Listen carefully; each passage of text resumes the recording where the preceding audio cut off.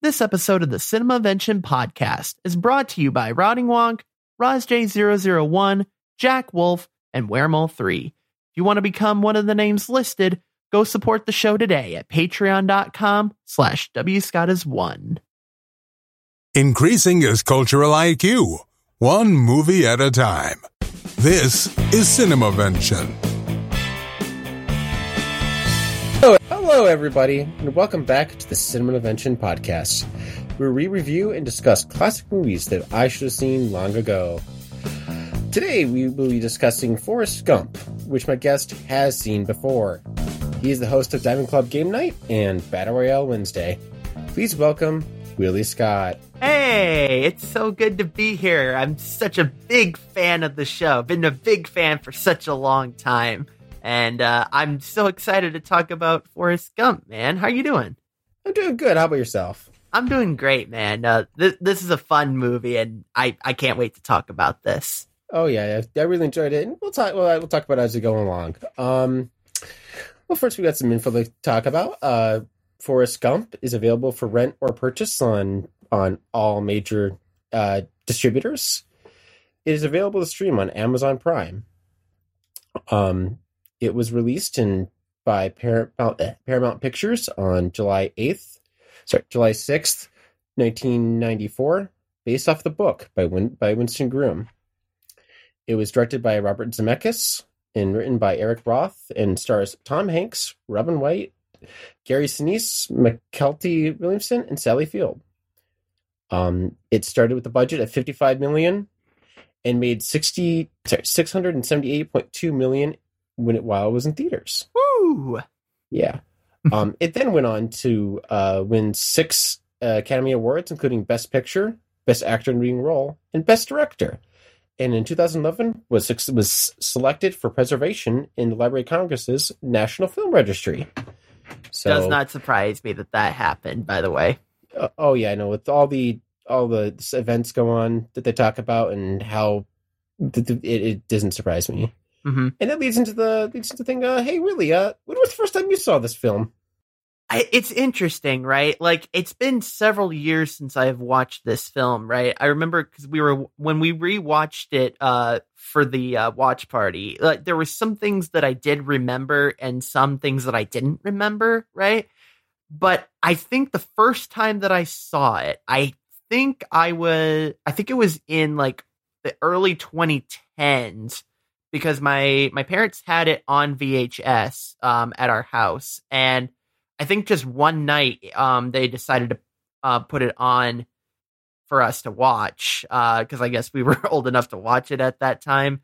I guess they considered, and I absolutely fell in love with this movie. Like this movie is such a good movie, and I enjoyed it so much. Even more so watching it a second time during the watch party. Absolutely, yeah. I really enjoyed it. Again, we'll talk about more towards the end, but yeah, no, it's definitely one of those films that you can tell like it's timeless. Mm-hmm. It's definitely a good one to watch as a family.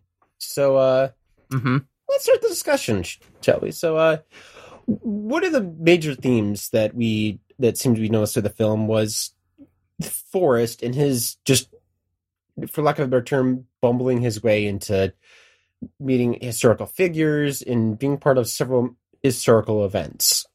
And influencing certain historical events, too, as well. Oh, yeah. So, the beginning, it opens up, and you see him pick up the feather and put it into a book. So, that seems to pop up throughout the film. Mm-hmm.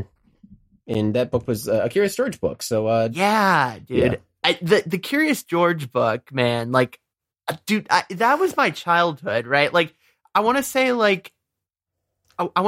before I turned 12 years old, like right around 7, 8, 9 years old, like Curious George was like the book that I would read. Like all of the Curious George books I was interested in. And bearing in mind, I did not like to read that much. But Curious George was like the one exception for me, you know? Oh yeah, no, I read a decent amount too. I remember my mom was sick for a decent time when I was growing up, so I always remember reading like Curious George. I think the title was Curious George Goes to the Hospital, or Curious George and the Hospital. Mm-hmm. That one is one that very much sticks in my mind. So it's really interesting to see it. It also was a major part of, help this character be relatable to us in the film. Sure. Yeah. Yeah. So it opened. So part of the also after so it opens up and he starts talking to this random stranger on the bus stop next to him.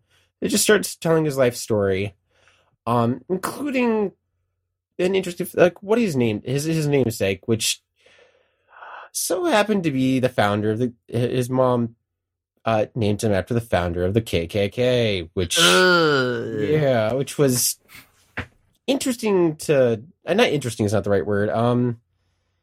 It's unexpected that you would, because I remember seeing this like the second time that I watched this movie, right? Like that was one of the things that I did not pick up on my first time of viewing this. And especially like, I really didn't fully know the context of what the KKK was. And like, I knew that it was kind of a hateful group, like kind of, but I didn't, that it was more just my ignorance more than it was like, anything else. Right.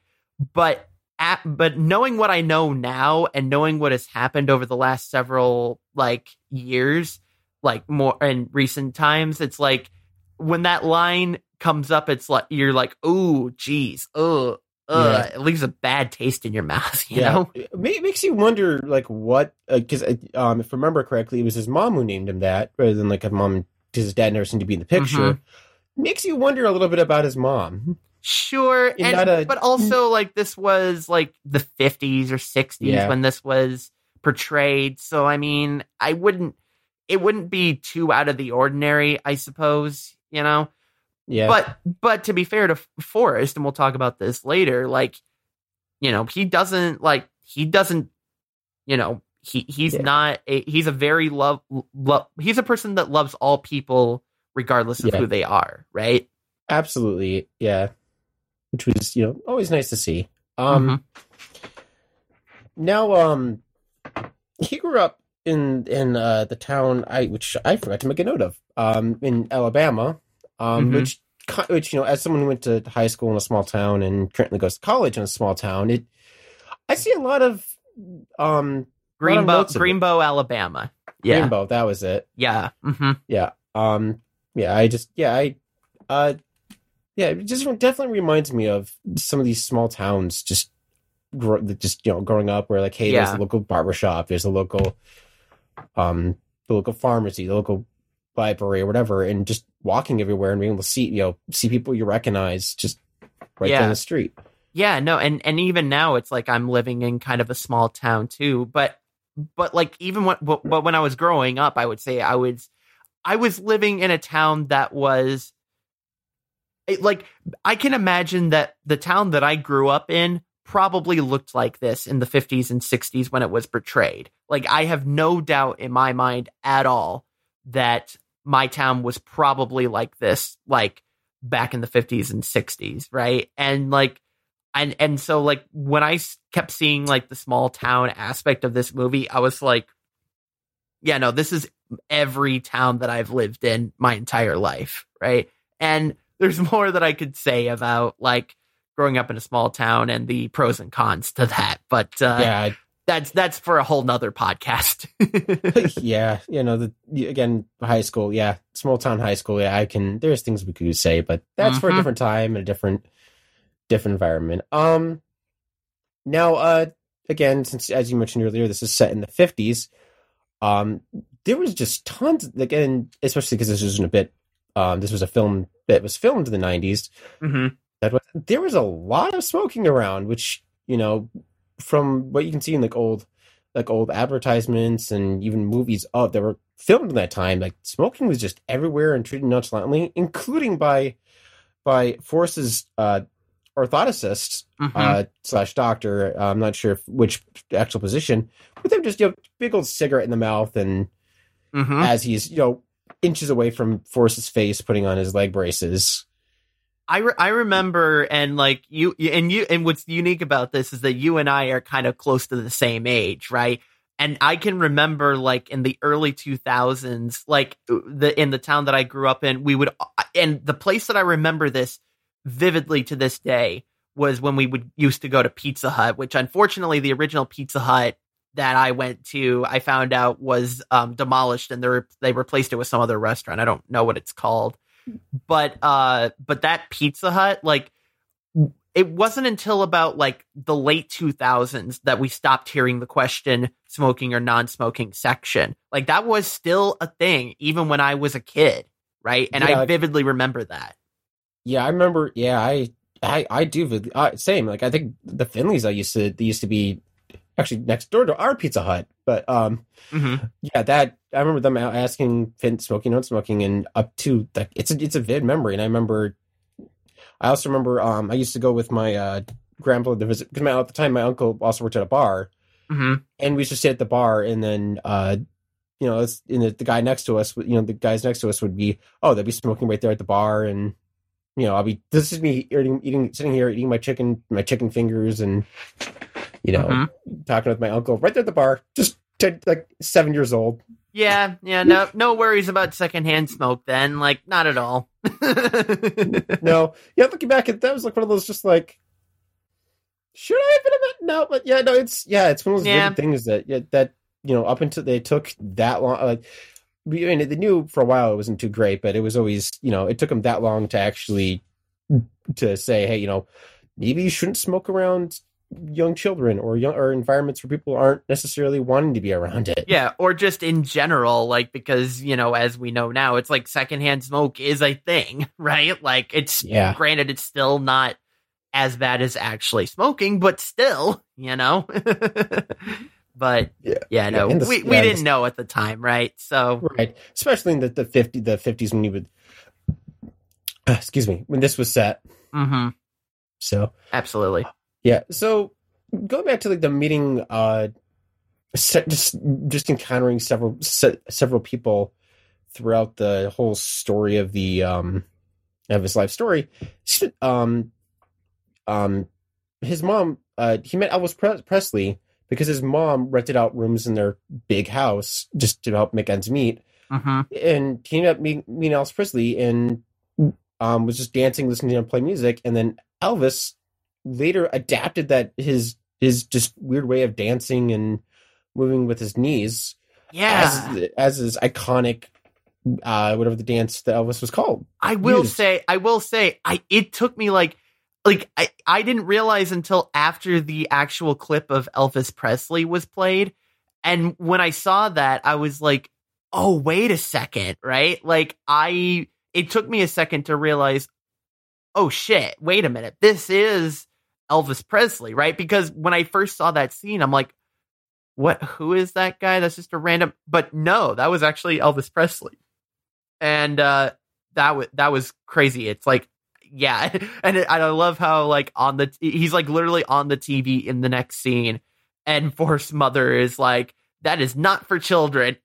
And like, like, she has no recollection that was the same person that she housed, right? Yeah. Yeah. I saw it as, I can see that. Either that or as I keep recognizing, like, oh, it's this person. Let's move on. Mm-hmm. Yeah. Speaking of Forrest's mom, and even wanting to protect her son in her mind from something that was, immoral or whatever, she always seemed to be sticking up for her son, even though that Forrest was, seemed to have some sort of developmental or what's the word? The lower IQ.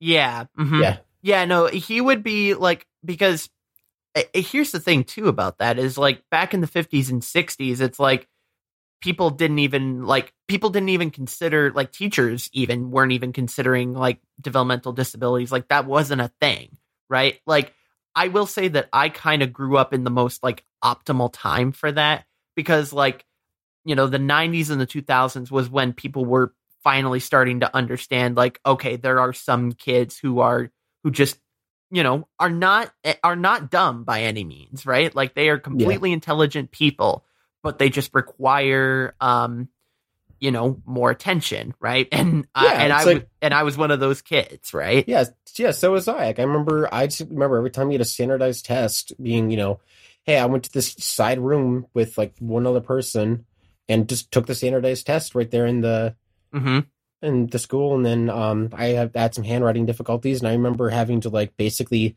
all I would do, I would dictate what I wanted to have written with punctuation and capitals and all that stuff. And I remember,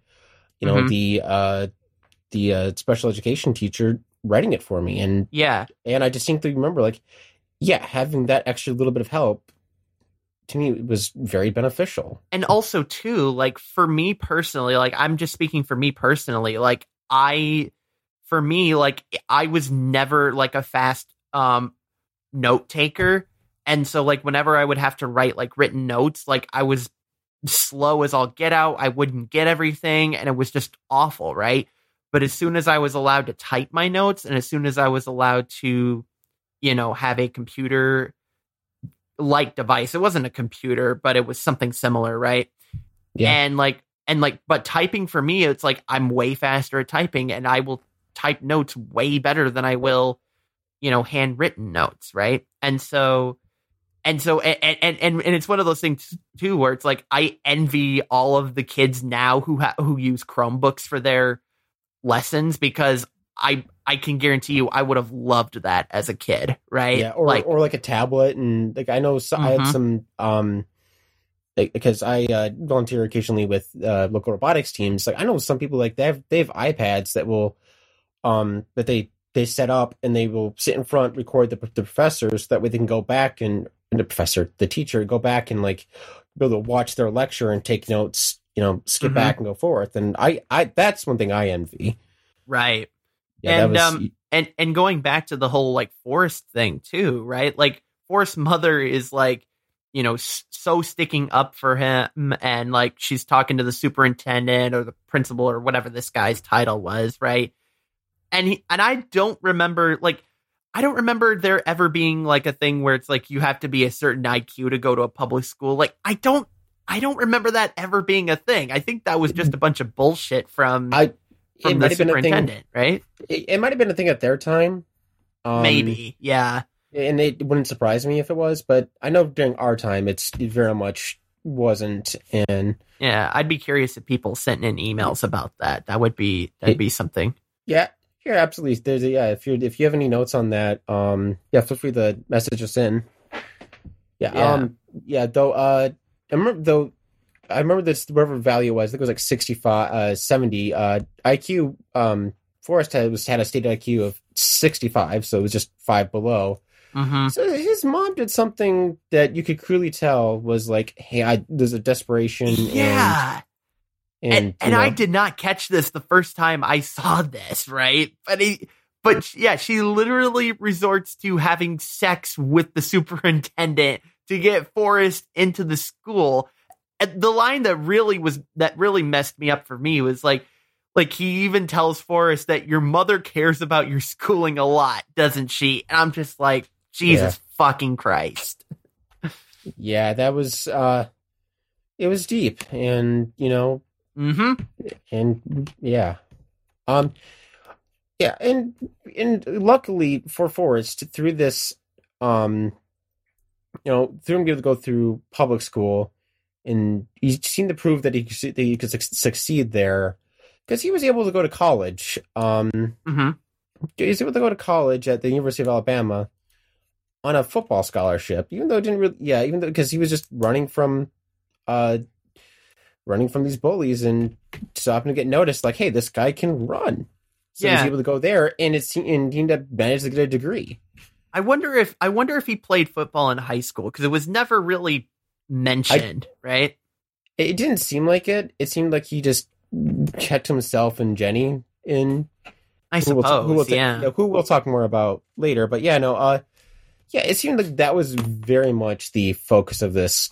It seemed like it was just all those college recruiters were just like, when he ran through kind of intruding on a game, they're just like, that guy, sign him. Mm-hmm. Mm-hmm. Yeah. And through that, he actually witnessed another major historical event, Wallace's stand in the schoolhouse door, or whatever it was.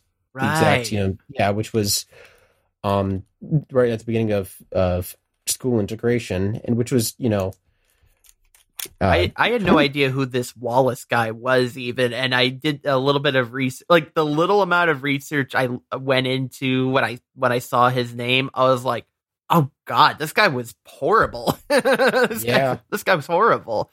And like one of the things that also stuck out to me was the fact that like Forrest walks up to it and is like, "What's going on?" Right, and like all these students are like these N words are coming through here, and that was like, ooh, geez. But like at the same time, I don't necessarily fault the film for this, because that's literally probably verbatim kind of what they would say back then, right? Like, so I don't fault the film for that particular usage of the word.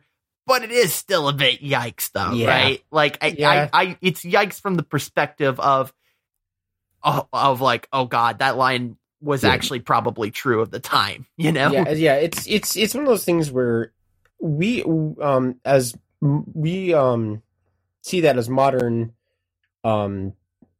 modern people in society, and we say, oh, that's not great, but at the time, it was and it's still, it was used unfortunately, and and I can see them. They did it as like, hey, this is historical context, but what's funny though, but they also showed it in a way it's like, hey, they did this in a way that's like, it just seemed like they were disavowing the this was not a great phrase, because it showed Forrest Gump actually going and saying, hey, you dropped this, dropping your notes. Yeah. Which a fun, interesting note about that scene is because I watched the Netflix series. I watched a lot of the Netflix series, The Movies That Made Us. I did end up watching somewhat recently, just before we saw this by mistake, the Forrest Gump episode.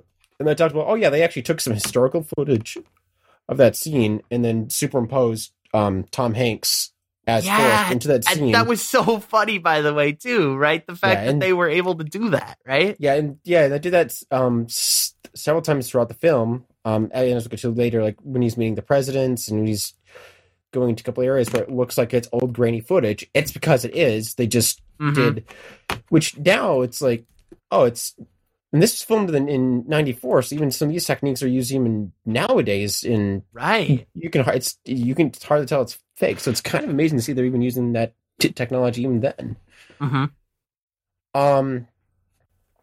So this is happening while he's college, and he eventually does graduate, and he's walking with his mom, and he's talking about he's unsure of what he wants to do. So and we see a military recruiter come up to him and pretty much, encourage him to go and enlist in the army, and he eventually does. The only difference between the movie time period and this time period is that instead of them recruiting you at the end of college, they're now recruiting you at the end of high school. And maybe they were back then too, but more so even now, right? Yeah, I remember every branch went and had a table at my high school, and he was like, oh, if you sign this paper, not necessarily in the enlistment form, but like, hey, get on our email list or whatever. I never signed it, but they're like, oh, you get this free lanyard, and people in my high school went crazy over those lanyards. So yeah, they did. That's a distinct memory in my mind. So it's kind of interesting to see, like, hey, they're still recruiting people, even that's still a thing that's going on. And so he goes to work in the army and is apparently extremely successful because he's just able to follow directions. And I think the actual line that he said was like, yeah, no, it's okay to be in the army. You just got to keep your bed mat, your bed mat, you stand up straight and answer all questions with yes, drill sergeant. Yeah. Well, and we have some military friends here. But I'm pretty sure that they can confirm that statement. I want to get a note from one of them about this because I have to imagine that that's pretty spot on. Yes, yeah, no, yeah, again, that's something that we'd love to hear. So this was happening the same time as Vietnam, and and he ended up being sent over there. I have to imagine, by the way, too, because there was those rain scenes that were happening where, like, it was different kinds of rain too that they were describing too. I have to imagine getting those shots was a pain in the ass to try to pull off. I have to imagine, right? Oh yeah, especially if they're trying to do it all natural rain or getting the sprinkler heads to make it right. There was definitely one scene though that was definitely like in a studio environment because, or it was like a controlled environment because the rain just stopped instantly. Like that doesn't usually happen that way, you know? Oh yeah. And and it definitely seems like and as you know, and as the listeners know, it's like Vietnam apparently was a really rough war for some people, and hearing it, and he definitely seemed to have like a comfort phrase they use after he's done taking a story, like once he gets to a where he's starting to feel emotional, which he just sometimes with the film, not just for this, and talking about how he had some, well, every time he talks about a loved one passing or dying, he uses the phrase, "That's all I have to say about that." Yeah.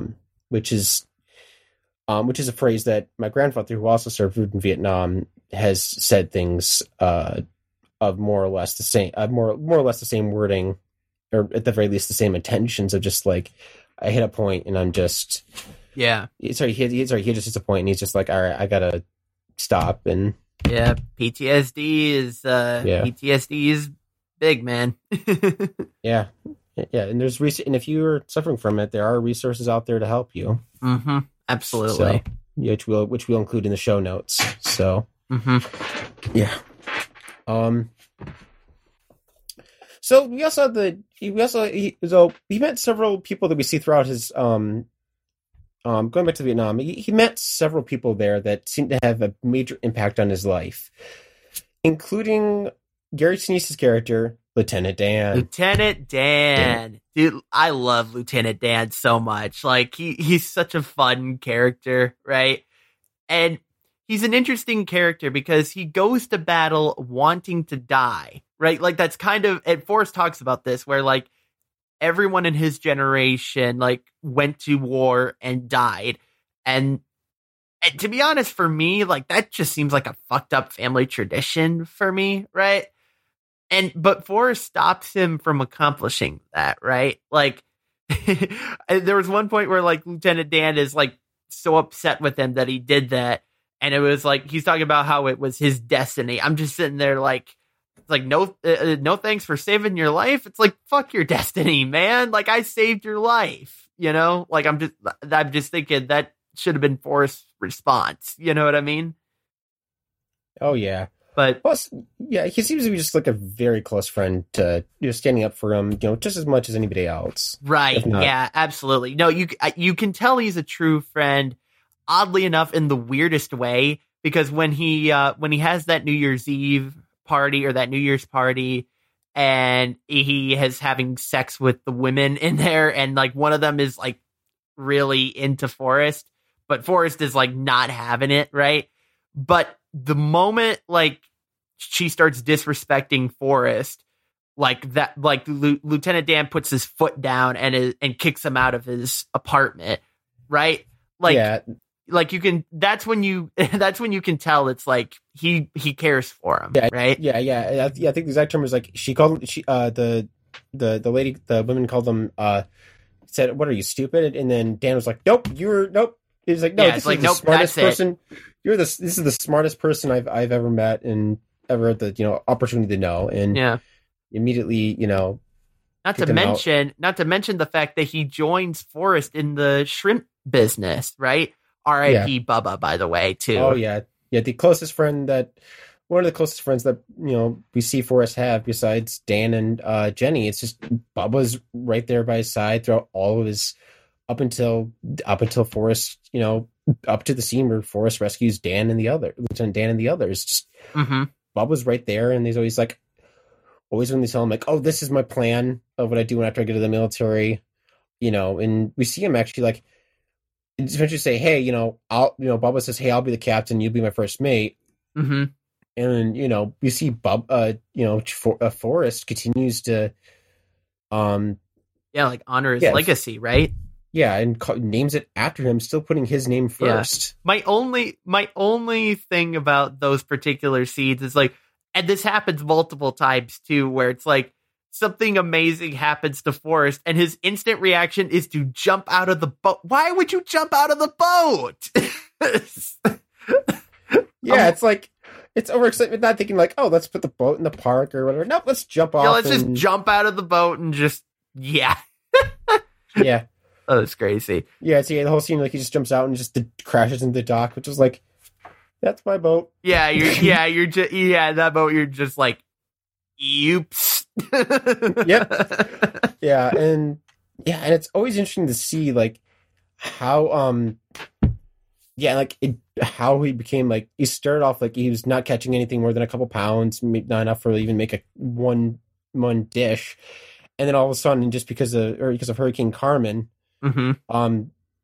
Which because Forrest and Lieutenant Dan are out, all the boats right there in his in the town in which Bubba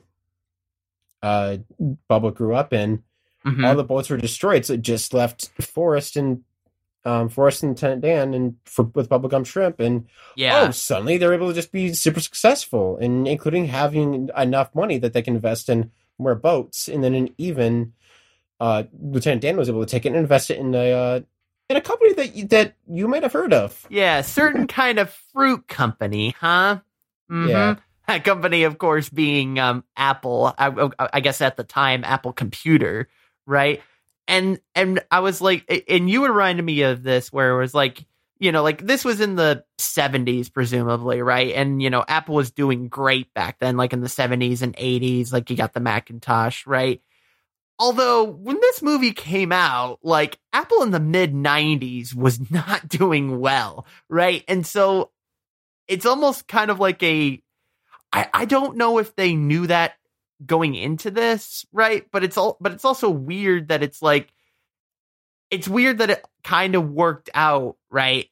Afterwards, because obviously, everybody today knows what Apple is as a company, right? And so I don't know, that was always weird to me, right?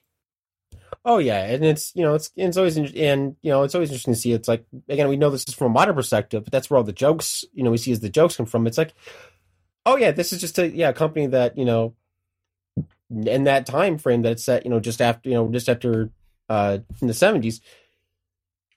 That's when it's like, again, as you said, the beginnings of it just blows up and becomes incredibly and if he held on to some of those stocks to this date, he would be like a trillionaire.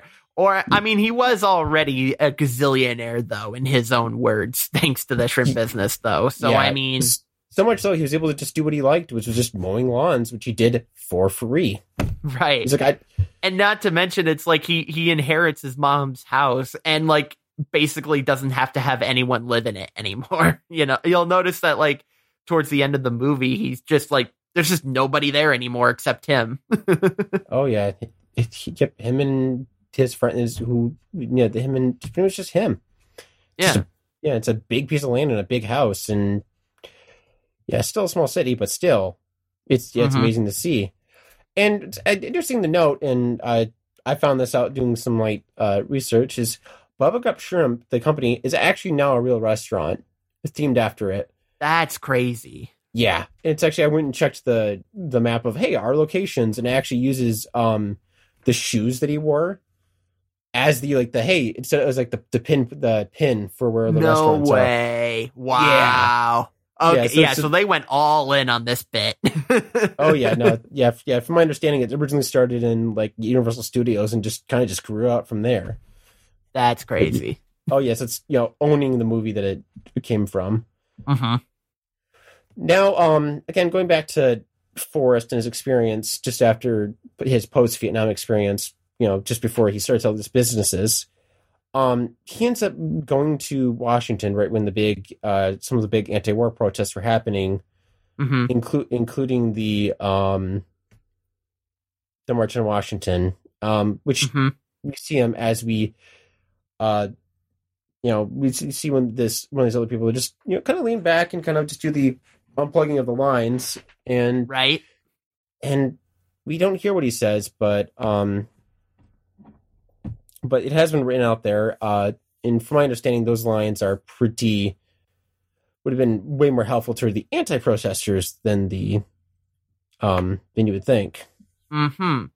Yeah. Do we know like what was actually said when the mic was cut off? Yeah. Oh, yes, we do. It is sometimes when people go to Vietnam, they go home to their mamas without any legs. Sometimes they don't go home at all. That's a bad thing. And then he ends it with his and that's where you hear him say, "That's all I have to say about that." Yeah, because then it cuts right back in when you hear that. So, gotcha. I see. Yeah, yeah. Which and also part of and you also hear about this is you hear about it. He ends up learning that he's actually pretty good at ping pong. As he was recovering. Eventually going to play for the special services to help entertain other wounded troops, something, including Lieutenant Dan, who, may be there, but may not be, totally see, may not be totally watching, but at least is mentally there. And even against going to China and playing there, in like the big arena. That's right. Broadcast. And they're so intrigued by Forrest playing ping pong, right? They're not even watching the moon landing. Like, the moon landing is literally on the television, like, off to the side, and they're so focused on Forrest's ping pong ability that they're not even watching the freaking moon landing. Oh, yeah. And then we see him come home to visit his mom, and you even see, like, his entire, like, the front rooms of the house is just covered in Forrest Gump ping pong merchandise, which is, how he ends up getting the money to get the bubblegum shrimp. Was he says to his mom as he visits her grave, since we see later she passes. He's like, he sees, he's holding this check, and it's just like, this is, the amount of money for the check minus a dinner, and This is like, all I had to say was when I was in China playing with the Sector Service, I used the Smack-O-Mance cup or ping pong paddle, but that's not really what I used, but it's a little white lie. It's a little white lie. Yeah. Lieutenant Dan said it was a little white lie, so it's fine. Actually, I think it was his mama that said, like, yeah, it's a white. this is a white lie, and a white lie never hurt anybody. He wasn't visiting his mom. It was visiting Bubba's grave, not his his mom's grave. Yeah, Thank you for that. That's another thing another theme that we seen is him visiting graves and talking to them. That was another big thing. So it's easy. That was my mistake to make it up. Again, and as a historical film, you can't not be a major historical film, especially with American historical events, without mentioning several presidents. I think I counted 6 different presidents. Yeah. Which was Kennedy, Johnson, and Nixon, which are all ones he actually met. Right. And then Ford, Carter, and Reagan. Yeah, and they also had footage of Reagan's assassination attempt on the television going on during that time. Like, there seems to be a theme of, like, major political events happening during this movie, which is weird. Yeah, and several, and him always talking about, like, and him talking about, some guy, went and found this guy and shot him. Yeah, He talks about it from Lenin. He talks about it for Kennedy, and actually even shows the Zapruder film, which is the iconic motorcade. Yeah, the motorcade clip. Yeah, yeah, and they even talk about his brother too, as well, right? His Robert, right? Yeah, I believe so. Yeah.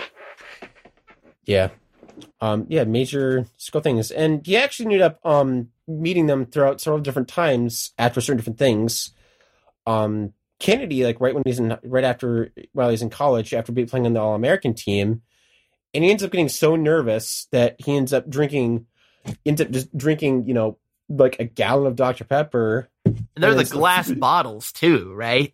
Yeah, I think she's like 15 or 16 of those. So it's just like, it was kind of so funny because it's like, what did you say? Like, everyone's just like, it feels great to be an American. It feels great to be an American. And it gets to Forrest, and it's like, how do you feel being an American? I gotta pee. I gotta pee. Yeah, but then we just see a smash cut to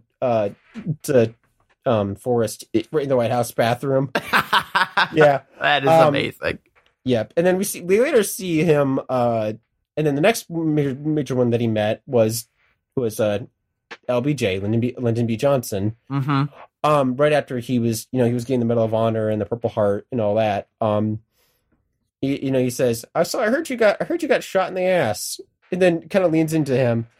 I very much like to see that. And so Forrest just stands there as the press goes on, turns around and just drops trow and just he's mooning Johnson. Yeah, just shows just shows the bullet hole, and they're all laughing about it. Oh, jeez. Yeah. And if you know anything about Lyndon B. Johnson, it doesn't surprise you one bit, because this is the president that used to force people to have cabinet meetings while he was on the John. Oh, jeez. Yeah. Yeah. Mm-hmm. And then another part a little bit later, I can't remember the context behind this, was he ended up meeting Nixon, and then Nixon's like, you know what? I heard bad things about the hotel you're in. Let me put you up in a little hotel I know. Yeah. You may have heard of it, called the Watergate Hotel, right? Yeah. And he literally is the one who snitches on Nixon and is responsible for the whole Watergate scandal. Ugh. Yeah, it's like, yeah, it's amazing. Unbelievable. I just, with all of the historical things going on in this movie, like, if this movie were made into a sequel, or if it was like in a different time period, I'm sure Forrest would somehow be responsible for getting Trump elected to the presidency or something like that. Yeah, or maybe one of the major things is, okay, needing to have the 2004, I believe it was. No, 2000. 2000, right? Mm-hmm. The 2000 Bush v. Gore, Florida, like the recount in Florida. That one would be a major point that I would think Forrest would have his way. Absolutely, and obviously, like, there would be some sort of 9/11 something going on in there somewhere. Like, 9/11 would have been mentioned for sure, right? Yeah. Well, interesting enough, the author, Winston Groom, of the book that this movie is based on, Winston Groom, actually liked the movie so much, he wrote a sequel called Gump and Co. Mm-hmm. Or Gump and Company. I don't know why I said Co. Which actually ended up getting, which the book itself was more a sequel to the movie rather than his own book. Mm-hmm. Which then they actually wrote a screenplay for a sequel, which then was submitted to the company on September 10th, 2001. No way. So literally the day before the script got submitted. Yeah, and really, then from further research, I later found out that it's like it was put into development. It was like, okay, let's push back a little bit, and then just over time, it's like, yeah, this is unfortunately not going to happen. But a lot of major events, that happened through the 80s and 90s went over in the book from me just reading the Wikipedia description of it. Mm-hmm. So it's kind of amazing that you mentioned that, hey, none of them would have been mentioned if it was shifted, a version of it was shifted like 30 years. And the sequel to the movie was actually delayed because of this. Yeah, that's crazy. Yeah. So, one of the other major factors is the whole Jenny and Forrest love story and like how they met, and yeah, and it's a kind of a really cute story of like he gets on the first day he's getting on the bus and everyone's just like, nope, seat's taken, and then Jenny just is kind of just like, yeah, come over, yeah, sit next to me. Mm-hmm.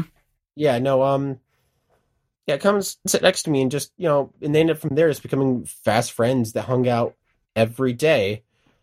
But let's be honest, like, Jenny liked Forrest from the very beginning. Like, let's not like misunderstand this relationship, right? She loved him from the very beginning, right? Yeah, it seems, because it always seems like, Jenny didn't treat her any different, and we later find out that Jenny herself, Forrest even says, Jenny didn't seem to really be around her father. Jenny's mom died when she was very young, and she didn't want to be around her father too much. Mm-hmm. Which then we later find out her father was abusive. Right. And it's one of those things you don't find out until like it's like you put the pieces together, and then you see that one shot when they're in the cornfield, and it's like, okay, yep. Yeah, like where it's just like, yeah, Jenny's like, hey, let's hide, sit, kneel down, let's hide. Saying the lines of, hey, make me a bird so I can fly away, make me, praying throughout the entire time to hide. And then later we found out her father does end up getting arrested and charged and put away. And so she ended up going to live with her grandmother, but was a lot closer to Forrest. So she was able to sneak out a lot and sneak out a lot. And just, several days throughout several times was mentioned, like, yeah, she just slept over, and you see definitely scenes where she's cuddling with Forrest and staying right there, always by his side. So you got to know at some point there was got to be a point I got a point when Forrest's mom, knowing how loving she was, is like, would just be like, all right, yeah, Jenny stayed over. Here's an extra place at the dinner table for Jenny. Yeah, probably. I mean, that wasn't ever addressed, but yeah, I have to imagine that was probably what happened, right? Yeah, you never saw any of that in the movie, but you can definitely tell that's one of those, just like knowing Forrest's mom. Yeah. It was like, yeah, okay, yep. And now one of the other major iconic lines where, even if you haven't seen this film, you've probably heard the phrase, "Run, Forrest, run!" Yeah, yeah. Which again is another major motif throughout the film, because again we see him think of it as he's running in Vietnam, and as well as a major thing that happened after Jenny Jenny disappears for a little while from his life. Yeah. He actually does run, like, literally, he actually runs across the country, both literally and figuratively, too, right? Like, many times over, mind you. Like, keep in mind, like, he must have done this, like, several times, right? And the only reason he stopped was because he just got tired of it one day and just didn't want to do it anymore, right? Yeah, it was 3 years worth of running back and forth, I believe you mentioned. And he just, one day, he's there in the Nevada desert. He's just like, I'm done. Yeah, he's just like, yeah, I think I'm going to go home now. Right. And just nonchalantly starts walking back. Yeah, this was the only part that seemed out of place to me. And to be fair, like, even Forrest, when he recounts the story, like, he's like, I just started running, no reason in particular, right? I guess the film just needed like some sort of transition point for another way for Jenny to hear about him again, or something to help move the story along, or something. I don't know. Or maybe he was using it as a form of like self-therapy of just like, hey, let's get away from any attachments and just be clear. Just be like, have a clear head and just sleep when he wants, just do what he wants. And there's maybe a little bit of trauma that he was taking care of. Yeah, maybe that's true. Yeah, that's how I see it. But yes, I can definitely see like, hey, it was maybe a small bit of a point of needing to say it was like for Jenny that Jenny disappears for a little while, and all of a sudden you got to hear, oh, Jenny hears him on the news while waitressing, and that's how they reconnect. Now, again, going back to a little bit earlier on in their timeline, we see them, him running through the football field and getting all that. So you can see like, hey, they at least stayed friends through high school. And Forrest seemed to visit Jenny a lot. And, even though they went both, Forrest went to the University of Alabama, and then Jenny went to an all-girls college. Seemingly different at a different place, which is interesting. The fact that Jenny had to sneak Forrest in, and I was like, oh wait, yeah, this is a girls' college. It's like, wait a minute. Yeah, and even at the time, I think it was more common to have like, okay, this is an all-girls dorm, this is an all-guys dorm. Don't go over. So even if it wasn't an all-girls college, but still, he would have to sneak her in. She would have to sneak him in. Right. Yeah. And it leads to one of those. It leads to one of those moments that's like, interesting. I don't know, because here's the thing. The only reason that situation even became forward was the fact that, you know, Jenny was with another guy. I don't know if they must have not been like in a close relationship, right? Because Jenny was more than happy to give Forrest quite the show in the dorm, right? Yeah. And asks him, Jenny basically asks him, "Have you ever been with a girl, Forrest?" And then when he said no, she then proceeds to give him quite the show, I must say. yeah. And then the roommate panning over to the roommate of just like wide-eyed there the whole time. Yeah, no, dude, I was seeing that and I was like, oh no, like that's that was having been in that position. Yeah, it's uncomfortable, and that's all we'll say about that. Oh man, oh no. Yeah, that's all we'll say about that. Now, after he graduates from college, he, as we said earlier, he joins the army, and one of his platoon mates, you know, is like, "Hey, take a look at this, you know, take a look at the."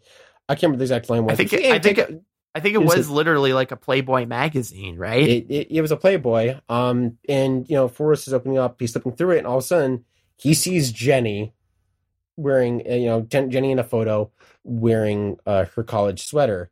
Mm-hmm. Which brings up a problem, because, you know, her college apparently didn't really like that for probably obvious reasons. Sure. And kicked Jenny out, which causes her to start her stage presence.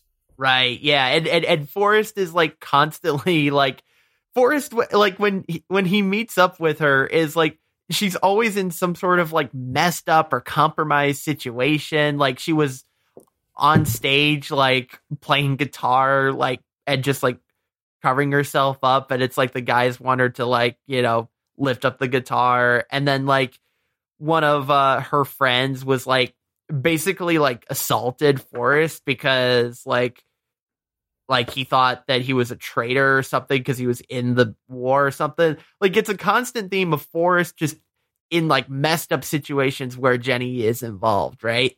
Yeah, and it's partially probably because he it seems like it's partially because he doesn't quite understand what's actually going on. All he sees is his, you know, his best friend, his closest friend, Jenny, getting hurt, what he sees as hurt. Mm-hmm.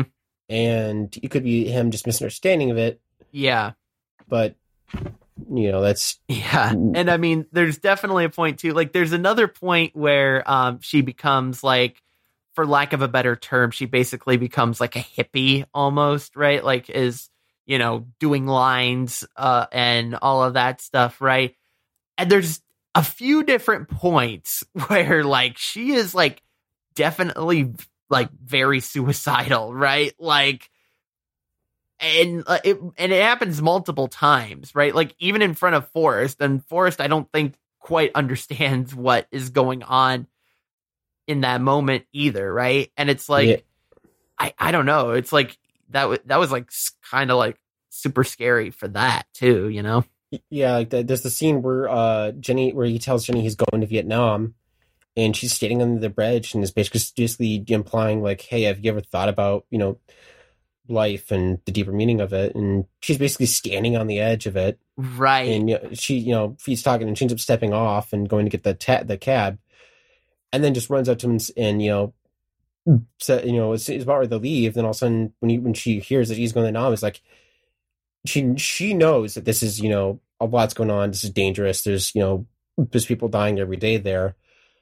And she tells him, "Hey, you know, don't be if needed, don't be a hero, you know, run away, run." Yeah. Run, Forrest, run.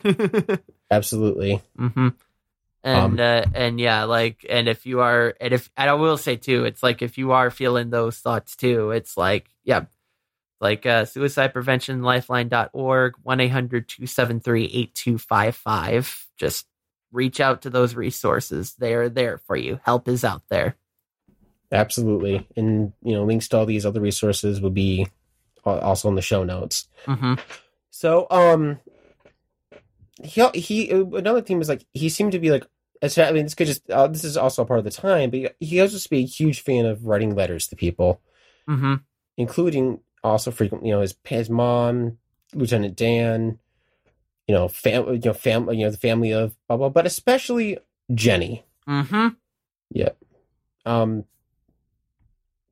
Yeah, you seem to like every day. He said every day, sometimes twice a day, he would write a letter, and he eventually just gets this big stack of letters back from Jenny. Yeah, back from Jenny, but from it was like return from sender type of things, right? Where they just got sent back to him because they were definitely addressed to her, right? And they're just returned to sender, and we still don't really know, like, if it was because she didn't want them or because Forrest maybe had the wrong address or maybe an invalid address. Like, I don't know. That wasn't really clear for me. It seemed to me, just from the nature of it, and I might as well stamp if we could return to sender stamp, but I could be mistaken on that. And if you're listening and you understand, how the contents of that would work at the time, please let us know.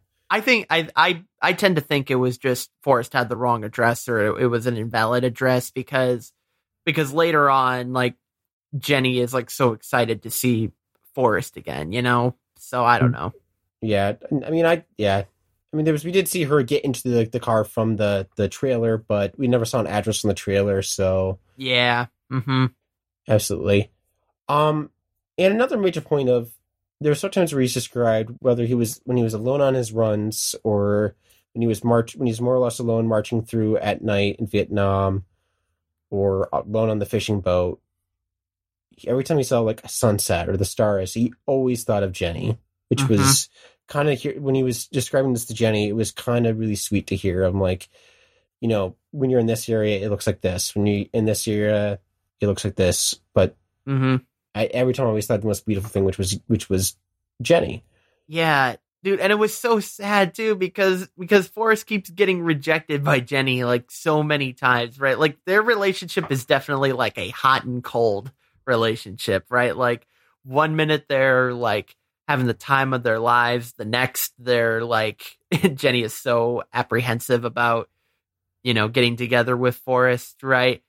But she eventually keeps like gravitating back to Forrest, right? Like, and like when Forrest asks her to marry or to marry him, I love how his response, like, because she kind of says like, no, not really. And Forrest's response was, I may not be smart, but I do know what love is. And I'm like, that's my boy right there. That's my boy. It's adorable. And he's just like, it's one of those, you just, look up, it's like, hey, that's clever. Yeah, well, go ahead. Yeah, I think the best way to describe Forrest, for using, again, I have to bring up D&D. I just kind of nerdy person I am, is he's not he may have like a low intelligence, but he's very, very wise. He's very, very much, he knows what he's talking about, or not necessarily knows what he's talking about, but knows when to be, he's very wise in what his actions are, and he's very empathetic. Yeah, absolutely. What I find interesting, too, is like, because he's telling this entire story, right, about how we got to this point. And like, what's crazy is like, this whole movie is a flashback almost up until like, I think it's like the last 20 minutes of the movie is when we finally get caught up to like, present day and, Forrest like trying to get on the bus to get to Jenny, right? Because I guess he's meeting up with her again. And then and then finally the story continues like in present times from that moment. Right. Yeah. The old lady he's been telling like the good, like last 2/3 of his story to, who even missed her bus, they continue hearing it. It was like, right. It was just like, hey, where are you going? It's like, oh yeah, I'm going to this address. And she's just like, that's like 4 blocks that way. And he just gets up, grabs his stuff, and just runs. Yep. Yep. Another Forrest run moment. Right. Yeah. It's he just runs, and he actually ends up going to that apartment and just meets Jenny, and and just gives her box of chocolates that he had for her. Which another one of the opening lines was, his whole life is like a box of chocolates. Yeah, classic line, right? Yeah, one of those classic movie lines. It's like, here's this, which again, I hadn't seen the movie before then, and even I had heard that quote. Yep. So it's, yeah, no, he gives her this like, sorry, I'm motivated, and it's still good. You can still tell he's still, still Forrest, and he's just like, he says, like, he says, I might have ate some. yeah. And Jenny's just like, you can see Jenny's just like smiling and shaking her head, just like, yeah, oh, yeah, Forrest. It's just like, oh, Forrest. Yeah, that's my Forrest. Mm-hmm.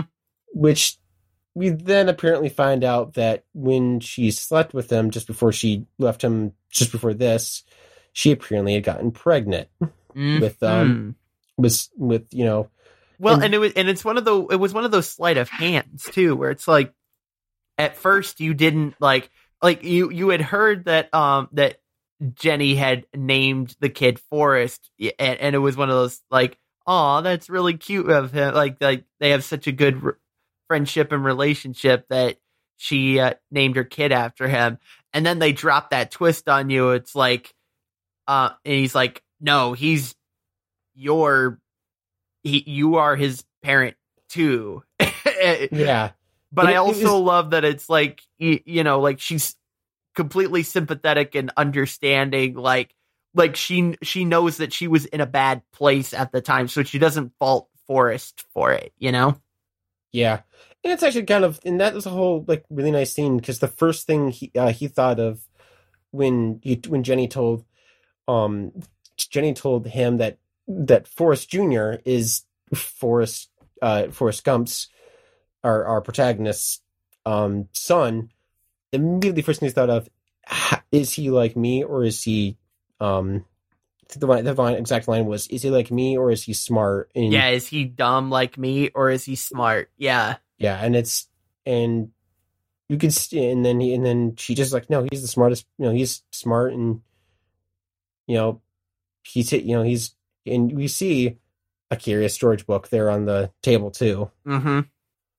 So, yeah, and then eventually after all this, they eventually get, she proposes to him when Forrest is playing at the park, and so they do get married. That was such a great like climax of the story right there. This is when they finally get married.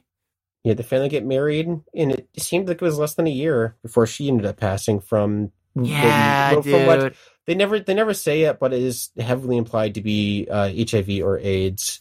Yeah, and it's also like, and it's also set up in the same way where like, because right before Forrest's mother died, like she was in a bed, and then like the next scene she's dead. They literally did it the exact same way, where it's like she's literally in that exact same bed, and it's like, oh no, and then you see it, and you're just like I'm sorry, but like that is like, I can't think of a more like sadder end to the story than that. You know what I mean? Like that'll get some tears going if you're not careful. Oh yeah, and it was really sweet. Like he again, the whole part of him, the whole motif. That's the right word, of him visiting the graves of his loved ones. As he visited, and telling like, hey, you died on a Tuesday. Where I buried you, and what's going on, what I'm doing in your memory. And one of the big things is what he did to he buried Jenny underneath the tree they used to play on as a kid. He bought the land that her father's house was on, and demolished it even more than it was already demolished. Right. Yeah, because it was already pretty run down when they visited it again, right? Yeah, she threw throwing rocks at it, and yeah. But I also love. Oh, go ahead. What were you gonna say? Yeah, and then he also was very much a kind of sweet scene. It was like, yeah, he vowed like in that same letter to, hey, I will raise our child till I no longer can, and I will stick by his side, make sure he gets to school every day, and I taught him how to play ping pong. I taught him how to fish. I taught him how to read. Yeah. And that was just such a sweet moment too, where it's like Forrest Jr. gets on the bus, immediately knows, and it's the same bus driver too. Yep. It's like, and I could totally could get that part where it's like, because yeah, I had my bus driver that I had when I was going to school, like had worked there for several years before, and like was my bus driver like all throughout elementary and high school. And it's like, yeah, those bus drivers will stick around, especially in a small town like that, for a very long time. Absolutely. And you could tell, like, you could tell a little bit of recognition that this is Forrest. They should recognize old Forrest, and then saw, young Forrest. Sorry, a bit of old Forrest and young Forrest. And she gave the same smile that you gave. And that was so amazing that the movie ends right where it begins too, and it ends with the feather that we started with at the very beginning too, right? Like it came full circle at the end, right? Oh yeah, it was a very sweet story, and as we get longer, I'm a sucker for stories like that where, I mean, yes, bittersweet endings might be rough, but they can always be pretty good. Yeah. Yeah, those are always my favorite movies too, because some movies, the endings are just like so dumb, right? Like this ending in particular, like just wrapped everything up, albeit it was a very sad ending, right? But it did like wrap the whole story up, right? Like, because some movies just don't just don't end on good notes, and I hate those kinds of stories. But this one definitely was a good, like, wrapping up of the story, right? Absolutely. And it, as opposed to a lot of modern movies which do lead into sequels, this one I don't know if they're like, the entire story was told and was done done very well, and you could tell, and in many ways the sequel is not necessary for this, Oh yeah. Even though there was one written, you can tell, like, this one stands totally alone, perfectly fine. Yeah. So there's some interesting notes we could make. Is that the shoes that he wore are a big, or not, I don't say a big thing, but they were pointed out majorly throughout the. Yeah. To be clear, the shoes that Jenny gave him, if I'm not mistaken, right? Oh, I did not catch that. Yeah, but we saw him several times throughout the film. We saw it right when they opened, to pan up on the dirty shoes, which then we later see him walking on brand new to meet Jenny right there in the middle. And then we see it's the same shoes he wore all throughout his run, throughout the running through mud, and him wiping the face off with the shirt, the stepping in shit all over the place. And we just see him, we see these shoes throughout the entire story. You can actually still get to this day. They're called the Nike Cortez. And, wow. Yeah, and they're not that bad of a price. So they actually made those shoes for the movie, but then mass produced them. Or they already are an existing brand, and they just they decided not to cut the brand because of the love of this film. Too. Yeah. That I'm not a sneakerhead, so I'm not as familiar with that whole story of those shoes. But sure. I just did with some right research, found that to be a pretty neat thing. Yeah, that's awesome. Yeah. Here's what I want to know though. Like, so those orthodontic braces, is that how you say it? Orthopedic. Thank you. Like, is that how those actually work? Because like that was just like, those were just like crazy to me, right? And not to mention too, it's like he when he's like, the first time is like, run, Forrest, run. They come loose, right? And he's just able to run normally. Like, is that how they're supposed to work? Like, do you know? From my understanding, they're not supposed to break, but sure. I actually do. Yeah. But I actually do use an I have a drop foot in my right foot, so I use which means I don't have any upward or right motion on that foot. So I actually do use a orthopedic brace when I'm walking around, when I'm not at home. And then in the first one I had, it was very similar to Forrest's, where it was much more metal and I had a lot more metal joints rather than just rubber joints like I have now. And I had to use that recently just because one of my ones break, which, by the way, is expensive. So don't break your braces. So when the braces broke, gave me a little bit of pain. It's just a little bit of like, I don't, yeah. But those leg braces, you can feel like it getting, after a prolonged use, or if you're running too hard, you can feel it makes them very similar sounds and you could feel it. You could totally feel like if it would break and it would explode like it did, but it was much, a little, obviously there's a little bit of movie magic to it, but sure, it was also really kind of neat to see that.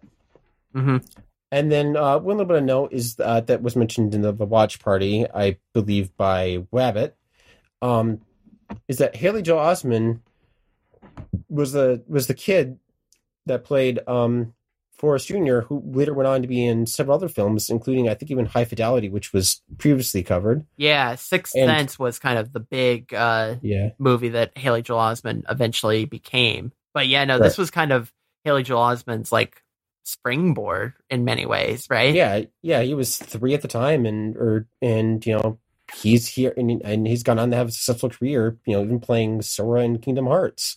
Yeah, which was also mentioned in the watch party.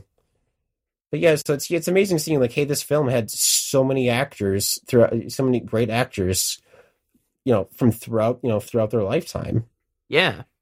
So Willie, we've come to the time that we all have been waiting for. What would you rate this film? Thumbs up? Thumbs down? Man. Oh yeah, no, this is 100% a thumbs up movie. Like, absolutely. Like, I said at the end of the watch party, like this movie is a masterpiece of a movie, right? Because it's got comedy, it's got romance, it's got, thrilling action, it's got like emotions and all of that wrapped into one movie that is so concise. Like, this movie is a masterpiece. I absolutely love this movie. So massive thumbs up from me.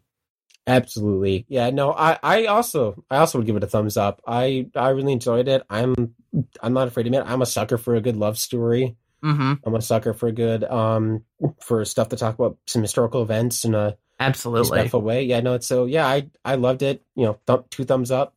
Awesome. Not as high as Back to the Future, but just thumbs up. Yeah, throwback. So set for those ratings. It's time to come to the end of the show. So I've been Dolan. You can find me at twitter.com/weremole3, WERMOL 3, as well as at Instagram at instagram.com/weremole3, and coming soon, twitch.tv/weremole3. So Willie, is there something you want to say before we hear what you want to Well, let me just say, you can find me online on this one show called Cinemavention. I don't know if you've heard of it. It's kind of an out there show.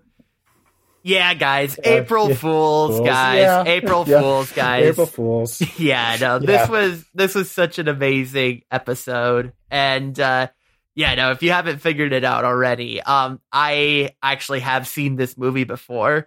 And this was a fun twist to do this movie, because I'm thinking in my head, there's no way I can ever do a Forrest Gump episode of Cinemavention because I've already seen this movie. But it turns out that Dolan had not. So well done guest hosting, my friend, and that was such an amazing show.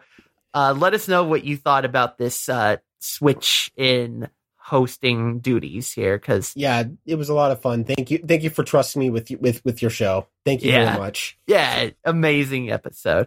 But of course, I do a watch party for each of the movies that we review on this show. If you want to watch the movie with myself and fellow listeners like Dolan, I stream it live over on my Twitch. You can find me there every Wednesday and Friday night, twitch.tv/WScottis1. But if you can't make it to the party, don't worry. We have that watch party available to you exclusively over at patreon.com/WScottis1, which is a great place to help support the show. So I appreciate everybody who is doing that. If you have thoughts about the movie we discussed today, you can join the conversation in our Discord at discord.cinemavention.com. Send me an email at cinemavention.com for any of your thoughts that you have on this movie. And visit our website, cinemavention.com. It has all of the previous movies we've covered on this show, and all of the show notes are there as well. You can also find a link there to subscribe on your favorite podcatcher of choice, be that Apple Podcasts, Spotify, Stitcher, any one of those options we are on. And I would appreciate it if you leave a 5-star review. That really helps people find the show. Music has been provided by Kevin MacLeod. You can check out his work at incompetech.com. And we'll be back with a regular episode next week. We'll be discussing the movie The Rocky Horror Picture Show with Brian Curley. That's going to be a fun movie to talk about. I can't wait for that episode. And one last thing I want to mention. If you are in the Austin area next week, on April 7th, I will be at the Ritual Misery Hangout. So if you are hearing the sound of my voice before April 7th, and you're going to be in the Austin, Texas area, I invite you to come on out and say hello to me and all other fellow Diamond Clubbers who are going to be there. It's going to be such a fun time down there, and you're not going to want to miss it. And until the next episode, we'll see you next time. Diamond Club hopes you have enjoyed this program.